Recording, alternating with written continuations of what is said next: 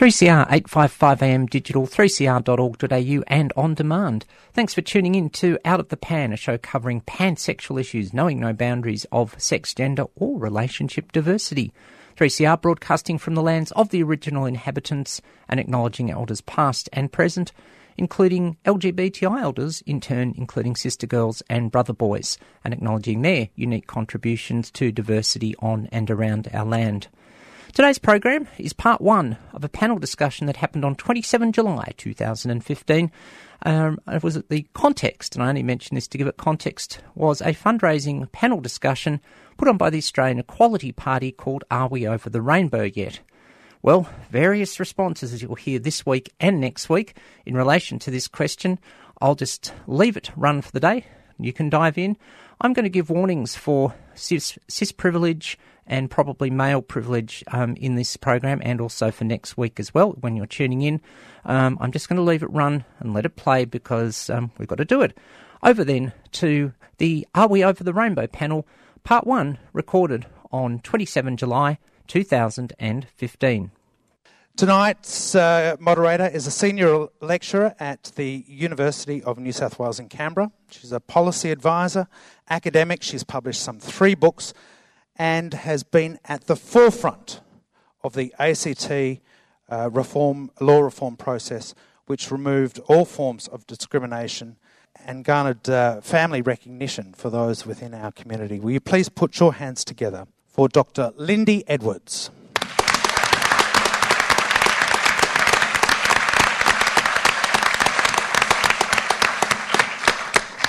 But it's fantastic to see so many people here. I want to welcome everyone on behalf of the Australian Equality Party for what promises to be a fun and informed discussion about the ways that we can bring positive change.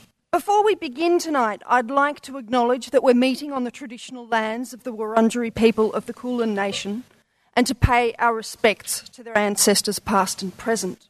Now, to introduce our panel, starting perhaps appropriately from our right. Sorry, Tim. We have Proudly. We have Tim Wilson, the Human Rights Commissioner and long-standing stalwart of the Institute of Public Affairs. Sure. Classical Liberal. Yeah. We have Will Trackey from the Victorian Trades Hall Council. We have Sethan Raj, a writer, academic and LGBTI advocate. We have Sally Goldner, the Executive Director of Transgender Victoria. And we have Jason Twaza McSheen, leader of the Australian Equality Party, and the person whose extraordinary work is the key reason we're here tonight.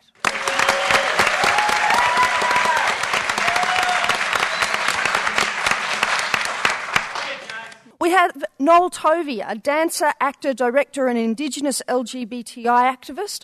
We have Lars Engström, a leading thinker and business consultant on issues of gender, sexual equality, inclusion and human... Oh, sorry. You haven't noticed me. Sorry. Strange Lars I'm has over here on the improved. left. Yes. Yeah, sorry. And Will's out here on the right. Yes. You know, we're mixing it up. We're all getting in there together tonight. No misgendering. I'm sorry, Christine. Christine Forster, councillor of the City of Sydney, and of course her brother sailed to the lodge on her coattails. Lars Engström, a leading thinker and business consultant on issues of gender and sexual equality, inclusion and human rights from Sweden. And Rodney Kroom, who I'm sure needs no introduction to this audience, from Australian Marriage Equality. You were invited to submit questions to our panellists through the Australian Equality Party website. We were inundated with questions, lots of really fantastic questions, and we've endeavoured to organise them so as to be able to answer as many of them as we possibly can tonight. For many of us, these issues cut quite deeply into our sense of safety and they provoke strong feelings. One of the reasons we sometimes disagree is because we build our sense of safety differently. And what feels safe to one person feels very unsafe to someone else. I want to ask everyone to take care of one another tonight. Even if you can feel yourself inclined to say something that might threaten someone else's sense of safety, please bite your tongue. Let's aim for a polite, friendly, funny exploration of the issues, where our goal tonight is to find ways where we can work together to create a better world for all. righty, so if we can get underway, have we got Sam Blake? As someone who's been involved in the LGBTI movement longer than anyone else on this panel, and possibly in this room, what do you think is the most significant achievement of the LGBTI community to date? And would the other panel members agree? Well, the most important... How about I say it again, if that works? Sorry. To paraphrase, Sam was asking Noel, as the longest-standing member of the... You did it much better than me. Was asking Noel what he thinks the greatest achievements of the movement have been. The most significant change that I've seen that the LGBTI community have achieved is finally making the government of Australia realise that we are human beings.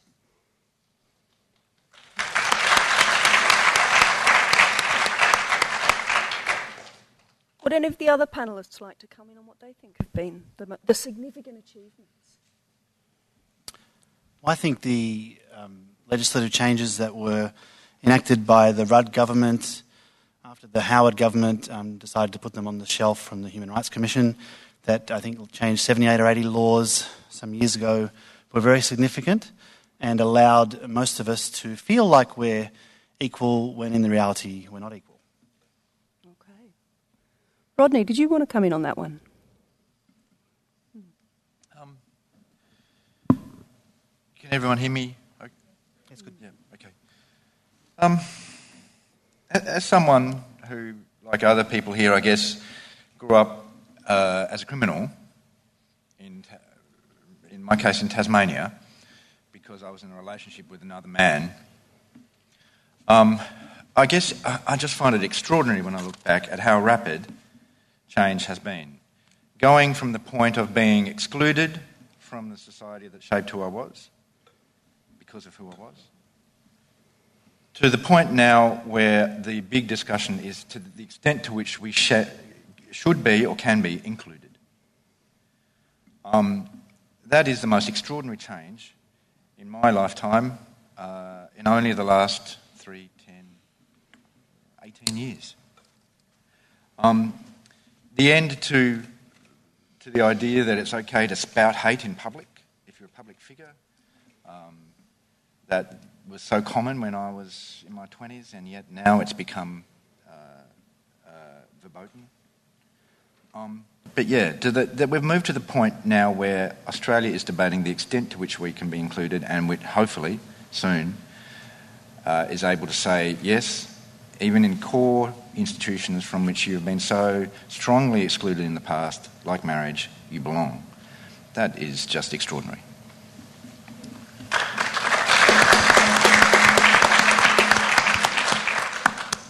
Pretty much echo what others have said. I really feel like we have turned a corner and we're on the right road after sort of blundering through the forest a bit for a long time.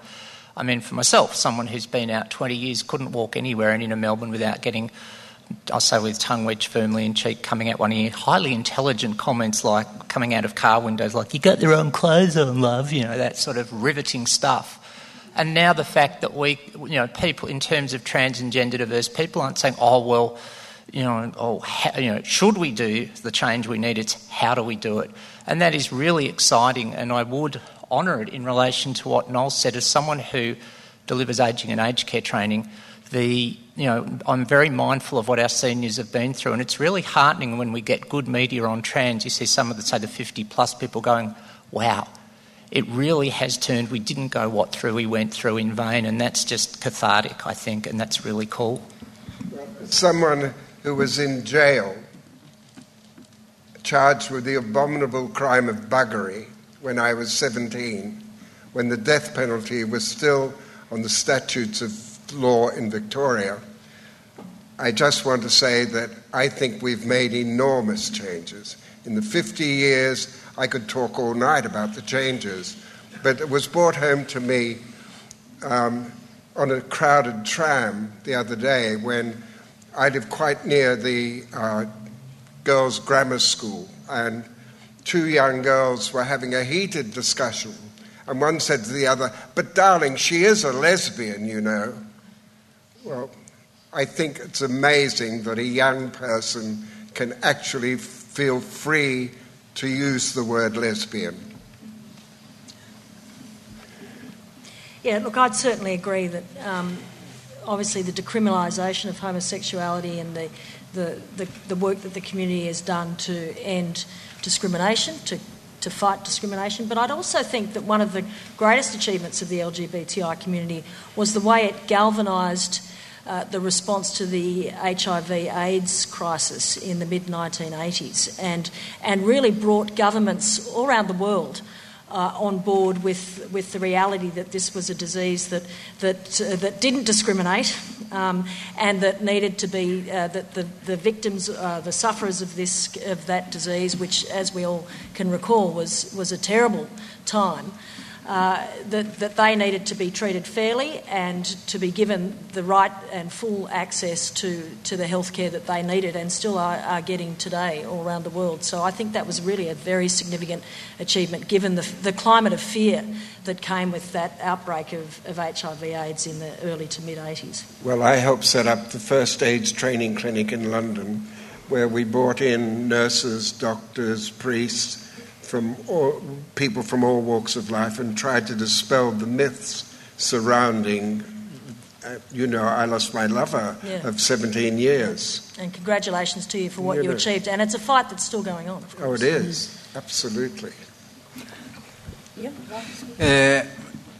One important thing that we had experienced in Sweden, and it's just some years ago, 2006, we had a right-wing government, and two of the ministers, one was openly gay, living with a man, and the other one told the press and media that he was bisexual, and that was a really big thing. And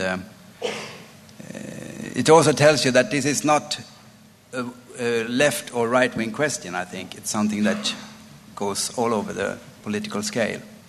But it was very, very important that these guys talked about it, because role models has a very important function, I think.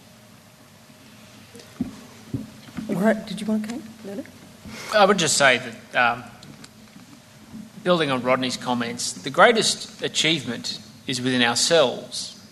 If you look at the outstanding work that was done in the 70s and 80s to repeal the laws, particularly around homosexuality, that made it unlawful, that has started in many ways a public visibility and awareness around same-sex attracted people. And not just that, it has provided a pathway as well for more engagement and understanding about trans and intersex people, although that's taken some time, I might add. But the great achievement is the normalisation of same-sex attracted people, and the fact that, and I put this in my personal context, I came out 17 years ago, and one of the challenges of coming out 17 years ago, at least from my perspective, was the realisation and reconciliation you had to do internally that you're probably never going to have kids and you were never going to get married. Now my parents keep asking me when it is I'm going to get married and when it is I'm going to have children. And now it's a societal expectation that we are, for want of a better phrase, normal in the way that people would ordinarily talk it, and we go on and live ordinary lives, comfortable, safe lives, so that we can reach our full potential. So I think that's our most significant achievement to date, and there are lots of reasons that that's been achieved. But I think, of course, I'm an optimist. We're looking at the achievements we'll have in the future. And once we're over a few of the hurdles that are coming, and I'm very much looking forward to those hurdles being over, and I pay acknowledgement to everybody in the room, including on the panel, who's making contributions to those panels. The achievements I think our community can have when we stop having to dedicate our energy towards achieving basic equality before the law, basic respect and basic dignity, and being able to contribute our full energies towards the development of families, stable relationships, and every other activity where we can make our absolute positive contribution to human society and to the fulfilment of human society is a very exciting prospect indeed. Wonderful, thank you. And I might just add as well, just taking on board what everyone else has said, that I think that one of the real strengths as someone who's probably only been out for less than 10 years is recognising the enormous amount of work that has come before me to, make my life enormously easy in comparison to be an out gay man, but also not simply just in terms of my sexuality, but in terms of my kind of, ethnicity, my culture. And the fact is, as a community, we not only have seen the increasing addition of, different letters to the acronym, and the fact is we're no longer just referred to as a gay community, but an LGBTIQ community and kind of an expansive community, but also recognising that even within that, we have our various cultural, social, gendered, religious differences within that as well. And I think that is an enormous contribution that this community has made to broader public debate. And one day, I dream I might be able to walk down the street and hold my husband's hand and know that I'm not going to get assaulted for doing so. Yeah. All righty. Have we got Alicia Webb? Now, I should mention that you'll notice quite a number of people standing up wearing the equality T-shirts, and that's when someone else has actually asked them to ask their question on their behalf. So it's not that we've just stacked all the questions that there are. But please go ahead. My question is, what does the panel think the straight community can learn from the LGBTIQ community? I didn't hear that, sorry. What do you think the straight community could learn from the rainbow community? Let's just go that way. Well, I think that the main thing that the straight community can learn from the rainbow community is that there are no conventions. That we are all individuals and that we all have the right to live our lives the way we choose to. And to live them the way that we can. And I think that the LGBTIQ community really reflects that there is a diversity amongst us, and that we should all have the right to live exactly the way we want to, without being judged or discriminated against. And there's no gender roles to conform to in our house. There are no conventions. Yes, we have to share the domestic duties, unfortunately. We both equally wiped our nappies of our sons behind. And I do know that, and I think this is one of the real strengths of same-sex relationships, is that there tends to be a real honesty in negotiating not only housework and domestic chores, but intimacy and relationships in general, because we've already had to ask the hard questions having to come out. And it's much harder having two women living together. Oh, is it? I reckon it's much easier. Like to have a housework and, Two people do the housework. That's challenging. One lesbian year is, I think it's a month in straight terms. I think a really important lesson is the one that we've already talked about in answer to the previous question, and that is that prejudice and hatred and fear can be defeated. They can be overcome in such a short time, in a blink of human history. I'm asked to speak at a number of different conferences talking about refugees or race issues, and constantly say, if we can do it, you can do it. That is a really important lesson, and the fundamental part of that lesson in terms of what we have to teach or to show straight people is that is overcome, and I hate to sound like a cliche, but it's true, by the power of love. It's love that defeats all of that hatred and prejudice. That's what we have to teach.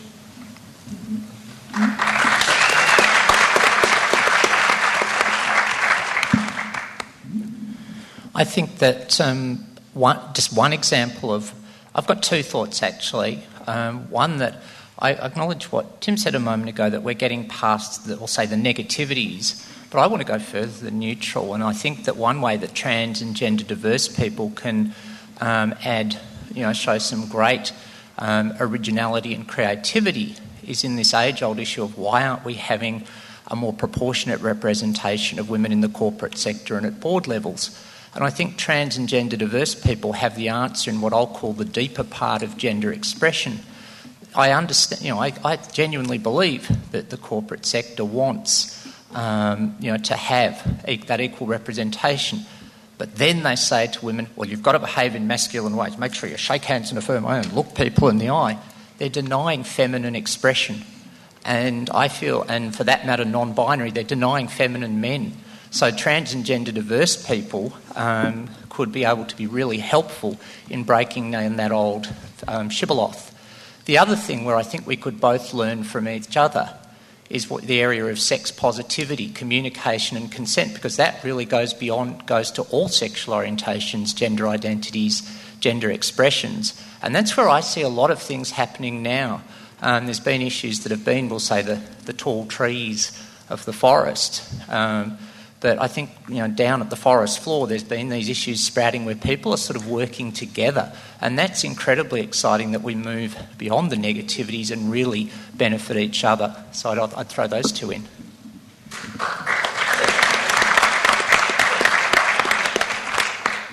Now, as a sign of how much things have changed, we've of course got new constituencies within our community that a generation ago didn't even come into it, with the idea of Rainbow Families Kids. Now, have I got Corin Nichols Tomlin? Is Corin? Have you got a question for us, Corin? Hi, my name is Corin and I have 2 mums and 2 sisters, and I recently started high school. At school I hear lots of people saying that's so gay. When people say that, I know it disrespects every person who is gay, and it disrespects me and my family because my mums are gay. I was wondering if the panel had any advice on how to combat this.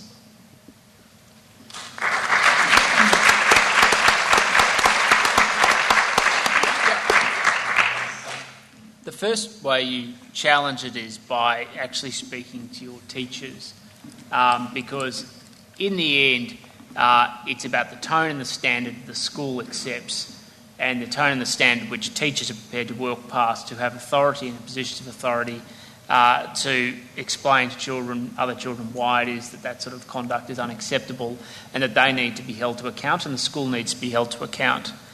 The second thing is that schools are in a position to develop policies or commitments of mutual respect, and that doesn't just cover issues around sexual orientation. It can cover issues of gender, it can cover issues of race and ethnicity across the board. And rather than perhaps trying to deal with it directly, though you're welcome to do that, I would recommend building those strategies which focus on bringing everybody together and trying to draw the comparisons so that other people realise that when you or your family members are facing challenges or problems, that it's the same sorts of challenges and problems that can face other people. And that's why everybody has to be treated equally and with equal dignity if you want a harmonious school community where everybody feels safe. Corin, it doesn't just happen in the schoolyard, though it does happen there. It's happened in my life, and I've heard people say it, and I choose to turn to them as an adult and say, I'm gay, and I really would appreciate if you'd use different words. And it does cause them to be quiet. The word gay wasn't around in my day. Well, it was, but it meant something different, perhaps. Yes, it wasn't. Absolutely, it wasn't. I was outed in 1951. I was vilified by the press in Melbourne. And the word gay is an Americanism. It came from America. Indeed. In the early 60s.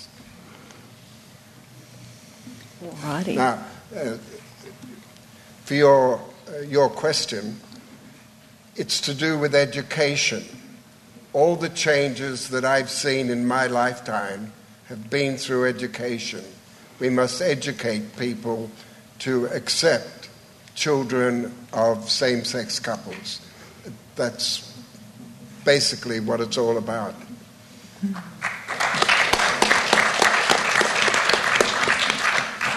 Alrighty. Now, we might move on to the the issue of the moment in terms of the marriage debate, which is dominating so much of the political space around rainbow issues at the moment.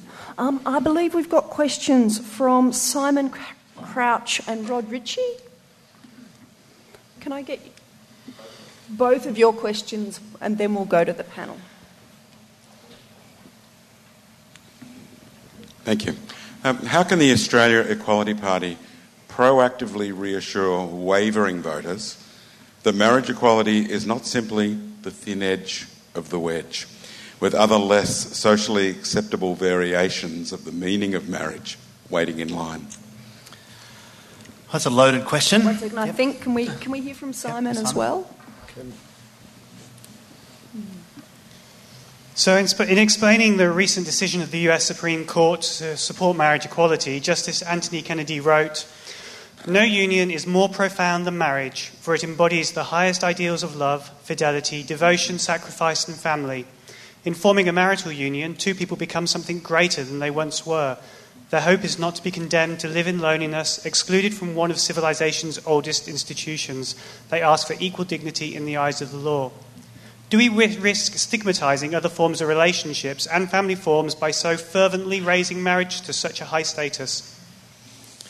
Well, the statement of marriage in Australia as a marriage celebrant is not as lofty as that.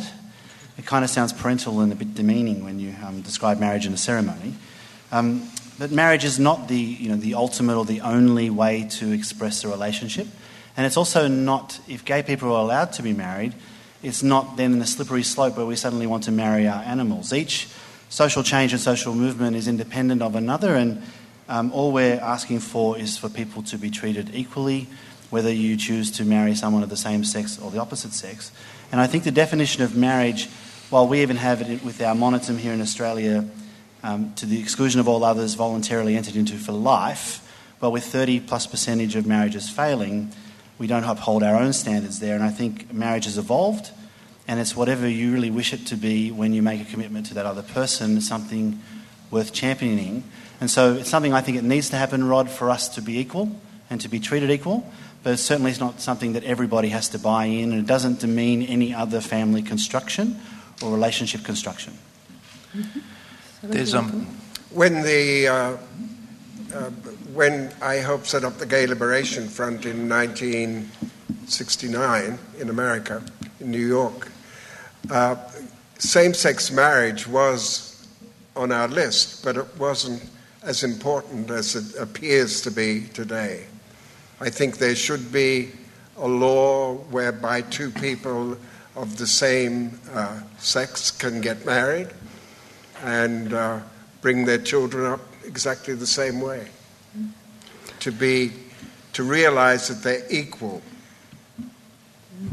Sally, did you want to jump in?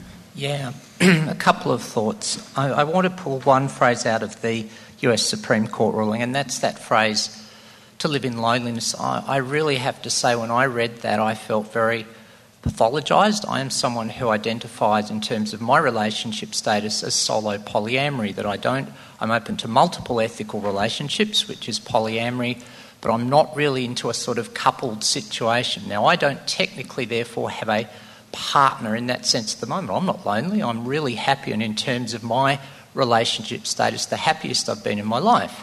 And to add a bit of lightness to it, I'm having a damn good time too, but safely, of course. But I have to say I had a bit of a gurhi spit when I read that, when the US Supreme Court decision came out. But I also want to say that, in terms of every time multiple ethical relationships comes up, and it's not often defined correctly, people conflate polyamory, polygamy, bisexuality, and that gets annoying. But we always hear this phrase, the slippery slope. Well, quite frankly, I want to visualise banging someone's head into a turnbuckle. That was my obligatory World Wrestling Entertainment reference for the night. But I'd only pretend to do it. I wouldn't actually do it because I don't believe in violence. The point is, please, can we stop devaluing singles and get away from couplism? Let's stop devaluing polyamory by talking about slippery slope. Let's treat everyone with respect and dignity and have these debates in a more neutral way than those sorts of already judgmental, pejorative terms, because that's where I will, in the World Wrestling Entertainment terms, turn into a baddie or a heel if I hear more of that, okay?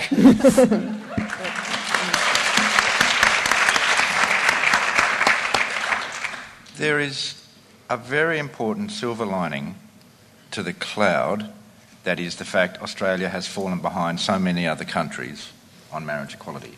And that silver lining is that we can see what has happened as a result of marriage equality in those other countries. And that speaks to both of these questions. Firstly, we can see that there hasn't been extra privileging of marriage in Canada or the Netherlands or Sweden, as far as I know, or Uruguay or Argentina or wherever marriage equality prevails. It hasn't had that effect. It's simply opened up the choice of marriage to people who have been excluded.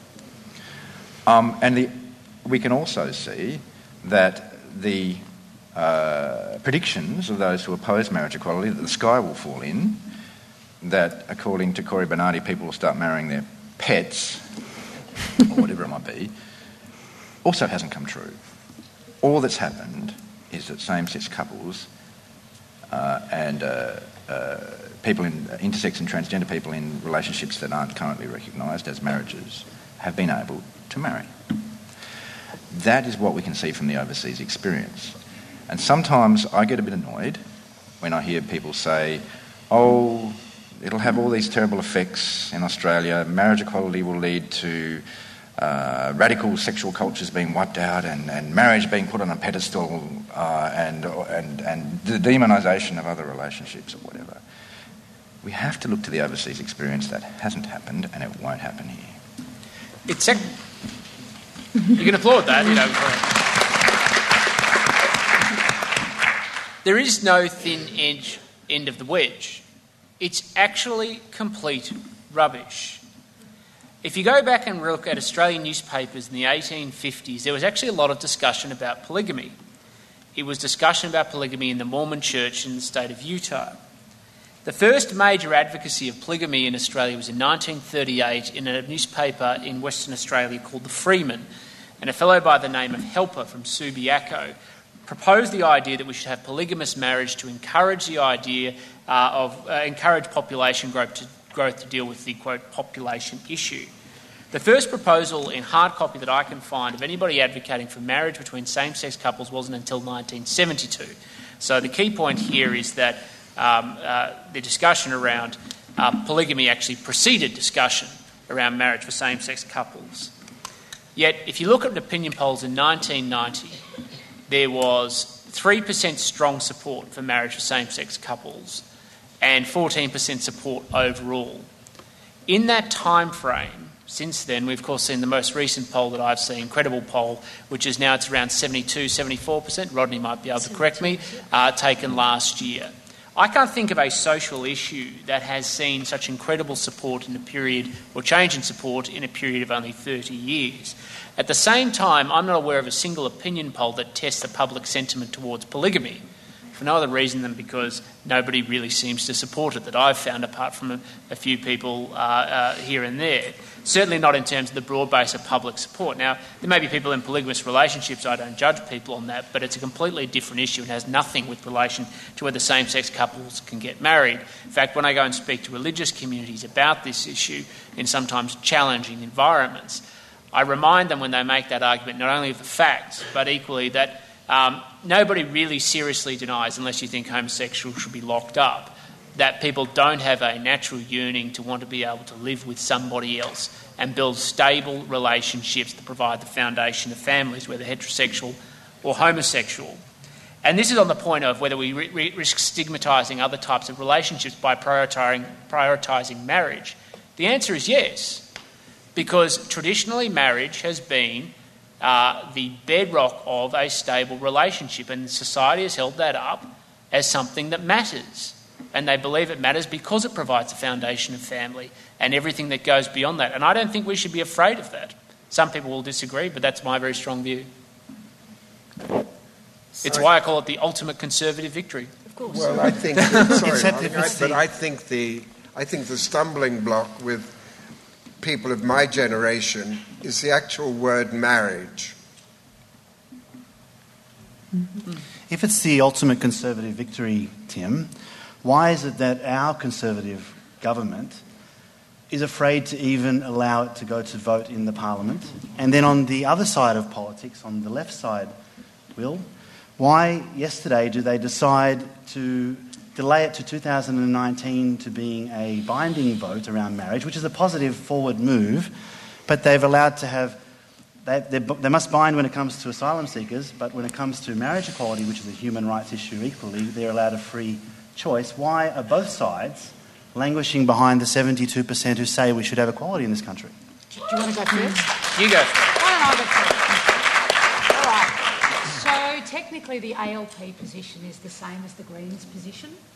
Both parties support marriage equality in their platform, but give their MPs the opportunity to vote with their consciences, whatever that means. I don't agree with it in the ALP because the ALP is a party that binds. The ALP is probably the only party that technically binds, and they don't bind on two issues, abortion and marriage equality. So I don't personally agree with it, but I would say it's not a particularly ALP thing, that the Greens have the same position. Their platform says we support it, but our MPs have the opportunity to vote in another way if they want to. It doesn't technically delay it. So what they said at the same time at the National Conference was that if the ALP were elected, they would bring on a vote in the first 100 days, and the great vast majority of ALP MPs would vote in favour of it. It's just that they leave this small group, as I say, I don't agree with it, but they leave a small group with the option to say, we will not vote in favour of that.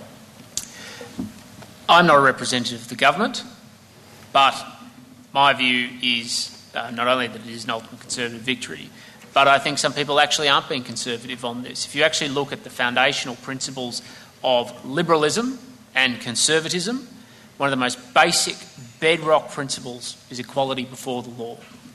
And there are plenty of people, and it's across the political spectrum, who are selective on those applications of those basic principles, and no doubt if the people think they're of value, they will judge accordingly at the election. That's why we need an independent voice to speak for ourselves without compromise and come up with 30 pages of things that need to happen for us to be fully included in the society and have that voice, just like your Cory Bernardis and your Penny Wongs and everyone else gets a chance to speak. We should speak for ourselves and not wait around. No, Jason, you're jumping ahead. You're jumping ahead. I think there are many more important issues facing the LGBTI community than same-sex marriage. It will come. Absolutely, and in fact that was the question we were going to move on to next. Now, have we got Matt Ether had a question? You don't have... Did we lose? Okay. Have you got a copy of it? I don't have the questions. So the question that Matt registered went to the effect of marriage being a yes or no question, and once it's finally passed, does that mean it's the end for equality campaigning? That what else needs to be on the agenda and what else needs to be done? Sally has it. Yeah. Oh no, we ain't over the rainbow.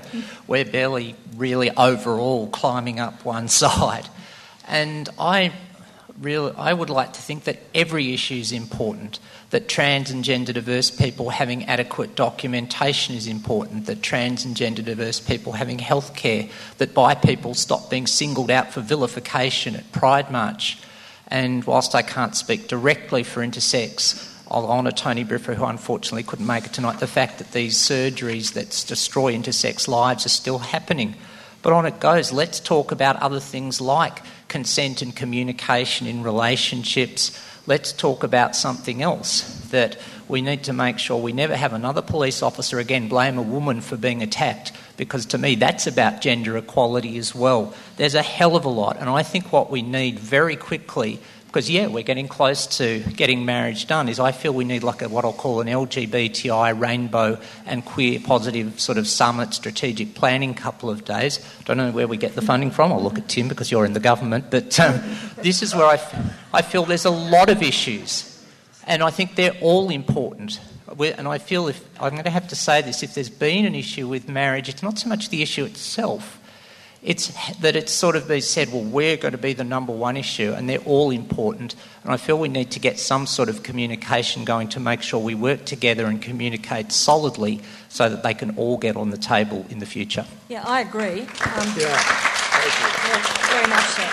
I mean, I think, unfortunately, there is always going to be discrimination in society, and there's always going to be discrimination against minorities, unfortunately. But so the fight against that will continue.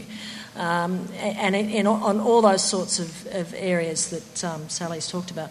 But I do think that the achievement of marriage equality will be extremely significant. Many of the panellists have touched on it already, because it will say to Australian society at large that gay and lesbian people are equal, and in a very significant and loud way. That everybody can understand, because most people in Australian society have experience of marriage. And once that is achieved for gay and lesbian, for same-sex couples, I think that will really open the whole thing open. It'll crack this nut of discrimination against GLBTIQ people, and it will lay all those issues on the table for discussion and for being addressed in a much more forthright and open and non-discriminatory way. I hope you're right, Christine, because I worry. You look at women being allowed to vote and being fully equal. Well, they're still not equal, somewhat 100 years later. Indigenous Australians only voted in 1970, I think, for the first time in Australia, and they are still suffering. As I said, Jason, so. there will always be discrimination, and there will always be a lot of work to be done. But I'm like Tim. I'm an optimist, and I really think that the achievement of marriage equality will change the landscape of how discrimination against people in this community, anyway, is tackled. Then we can get on with the other issues. Yeah, exactly. And they will always be there. And our party they are still to be overcome. 18 months consulting widely, Sally, and you're one of the persons we consulted with. And we came up with 20 areas and 30 pages without any waffle of areas for LGBTIQ full inclusion in Australia, Absolutely. And marriage was one paragraph. It'll never end. There's a lot of work to do, and whether it's... Nobody's disputing there's a lot of work to do. What we've dealt with is the headline issues by and large, and that's a fundamentally good thing. There is some work still to do around headline issues, particularly around reforming law, but we are thankfully at the tail end of that. I acknowledge Rowena, who's here, who's the new Gender and Sexuality Commissioner, who I don't want to speak on her behalf, but is focusing at the Victorian government level around dealing with the programmatic elements of addressing issues of unjust discrimination that still exist for gay and lesbian people within the Victorian government. Some people may be aware that I recently released a report looking at the broader national issues, or the consistent issues that pop up across the states, looking at both the programmatic issues as well as the issues around policy that exist across the country. Because once you get past law, there are so many other things that need to be done to change cultures within institutions and structures within society, just to achieve that basic level of dignity and respect. One of the ones that I'm looking at very strongly and seeking to change is issues around mental health services, to make sure simply that when somebody who has an issue, whether it's around their gender or their sexual orientation, and goes to a counsellor or a psychologist, psychiatrist, goes to somebody who actually can assist them with their basic needs and basic interests and issues, and they have sufficient training or education. If they don't, they know how to refer to, because Sally's already talked about and could talk about at length about the fundamental problems that exist for trans people and the absence of access to services and skills and knowledge and training of those people who are providing services. And let's not try and kid ourselves. It's not all out of malice. A lot of it has to do with the fact there isn't the academic work that sits behind it, or the practitioners specialising in that area, or if they want to specialise in that area, they can get the knowledge and the access in education and training to do so. The cause of human history is to constantly challenge issues of injustice and to go on the long march of human history towards making us a more perfect society. Marriage won't be the end of that discussion. There are so many other things that we all have to work on into the future. But when it's achieved in law as the basic principle, then we can address the other areas of what are called informal equality to build a more perfect society. And I would just also add to that, I mean, I think part of the challenge for us is also making room for these conversations as we're doing tonight. I remember when I worked at the Gay and Lesbian Rights Lobby in New South Wales, we were doing some work around asylum seekers, and I was having an informal conversation with someone, and they said, "Oh, why are you doing work on refugee policy? That's not a gay rights issue." And I was just kind of taken aback for a moment, because apparently the assumption was, asylum seekers and heterosexuality go hand in hand. And so for me, that was a real reminder that even within our community that, marriage occupies such space in our conversations. And that's a consequence of the media headlines and so on. But I think within our communities as well, what we should be doing as well is really recognising that there are so many other issues there, starting those conversations, because we won't be able to address all these other issues, once we achieve marriage, if people are so quick to dismiss, not out of malice, but simply because of the assumptions that they hold behind, putting all their energy, all their momentum around this idea that marriage equality is the sort of final political achievement for, the quote-unquote LGBTI community, when really, as we've just heard, there are so many things we should be doing. We're in danger of turning the question of marriage equality into something that everyone is going to dismiss totally. It will become boring, and it'll go on and on and on. And then it'll happen. The sooner it's there, then we can get on with other things. And I think that actually, to add a touch of optimism to what I'm now looking at the generational age of our panel, and one of the things that I'm struck by the extent of the generational change is I teach at the Defence Force Academy, which has got to be the single most conservative place in Australia. And I am stunned at the extent to which first-year soldiers are prepared to out themselves to their colleagues, and the extent to which their colleagues don't care. That actually the extent of change has been, I'm regularly taken aback by that. And I'm conscious that there's a generation that is coming through behind us who really, someone was actually talking to me about this in the pub the other night and saying that, look, one of the things she dislikes about some of these debates is that her experience has been that she hasn't hit any problems. That actually her experience has been, to the age of 22, 23, has been problem-free. And I think that notion of, because there's older generations who've been through incredibly traumatic stuff, there's middle generations for whom things were getting a lot better, and there's a younger generation out there who are having an experience that doesn't, that's really radically different. Well, in some parts of the country. It's actually better than that. And this is kind of what I was trying to infer before, which is what we've actually done is change society around us. And, it doesn't happen so much in Victoria anymore, but it still happens in some parts of the country where, you get a 16 or 17-year-old that wants to take their same-sex partner to their school formal, and they get told no by someone in the structures of the school, the hierarchy of the school, and they normally accept it, actually. It's the other kids that don't. They go on protest until the school backs down. And it's actually everybody else that's starting to realise that this is a fundamental problem.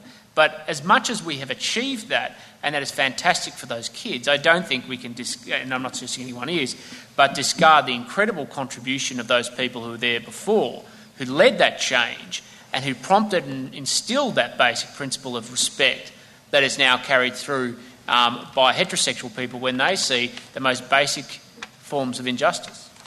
Absolutely. I just want to stand up for a moment for the marriage equality debate. I hear some speakers talk about that debate almost as if they regret that it's happening or resent that it's got such a high profile. In the last few weeks, I've been to Nowra and Gosford and the other Goulburn and out east here to Berwick and to Launceston to talk about marriage equality with people who never in any other context talk about LGBTI issues. Groups of people like this, 100, 150 people in town halls who have got together because they want marriage equality, they want their LGBTI friends, family and co-workers to have equality. They've never engaged with our issues before, and for the first time they're talking about it.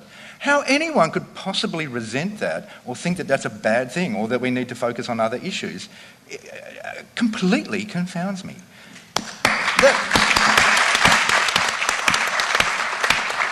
That's not to say that we shouldn't be focusing on other issues. In that same time, at home in Tasmania, I've done work on the expungement of criminal records for gay men in the past, on legislation to criminalise reparative therapy for children, on the issue of gay blood donation, on the issue of trans recognition in official documents in Tasmania, on challenging homophobia in Tasmanian schools. I've done all that stuff, and yet I still work on marriage equality.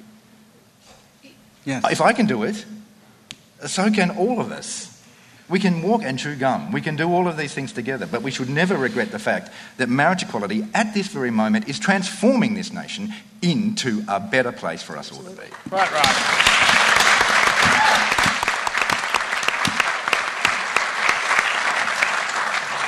I really agree with you. I think this is extremely important, much more important than I think that some of the other speakers here think. Because if I look at Sweden, and it's not that long ago that we have this law, it was 2009, same-sex marriage.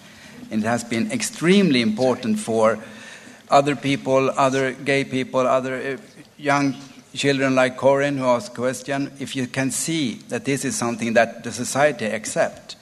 I know that there are other issues that has to be solved, but this is something really crucial. And Sweden used to sometimes be regarded as a paradise for questions like this, but this was really a milestone when it was accepted by the government, by the politicians, etc., and media. So this is really important. Thank you.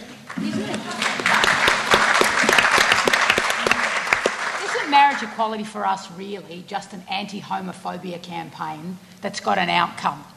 And for us, aren't we really... I mean, there might be some... I don't do the we crave to well of loneliness business, I'm not for that. But I do think wouldn't that moment be for us as a community when they introduce marriage equality and it's accepted? Is that not then for us a significant and symbolic moment of acceptance? It is. Of iconic acceptance. And then doesn't that just mean then that from a position of acceptance we can go to the next fights? But we can do that secure in the knowledge that somewhere along the way, that battle and that line, you gain a foothold. If we are climbing the top of Everest, at least marriage equality is the foothold from which we cannot then be pushed back, and then we go to the next battle. But it's not... Marriage isn't about necessarily, although I am engaged, very excited. It's actually quite recent, it's quite new, we're very excited, we're picking dresses. I'm not picking a dress, but apparently we're picking dresses. I'm just putting it out there.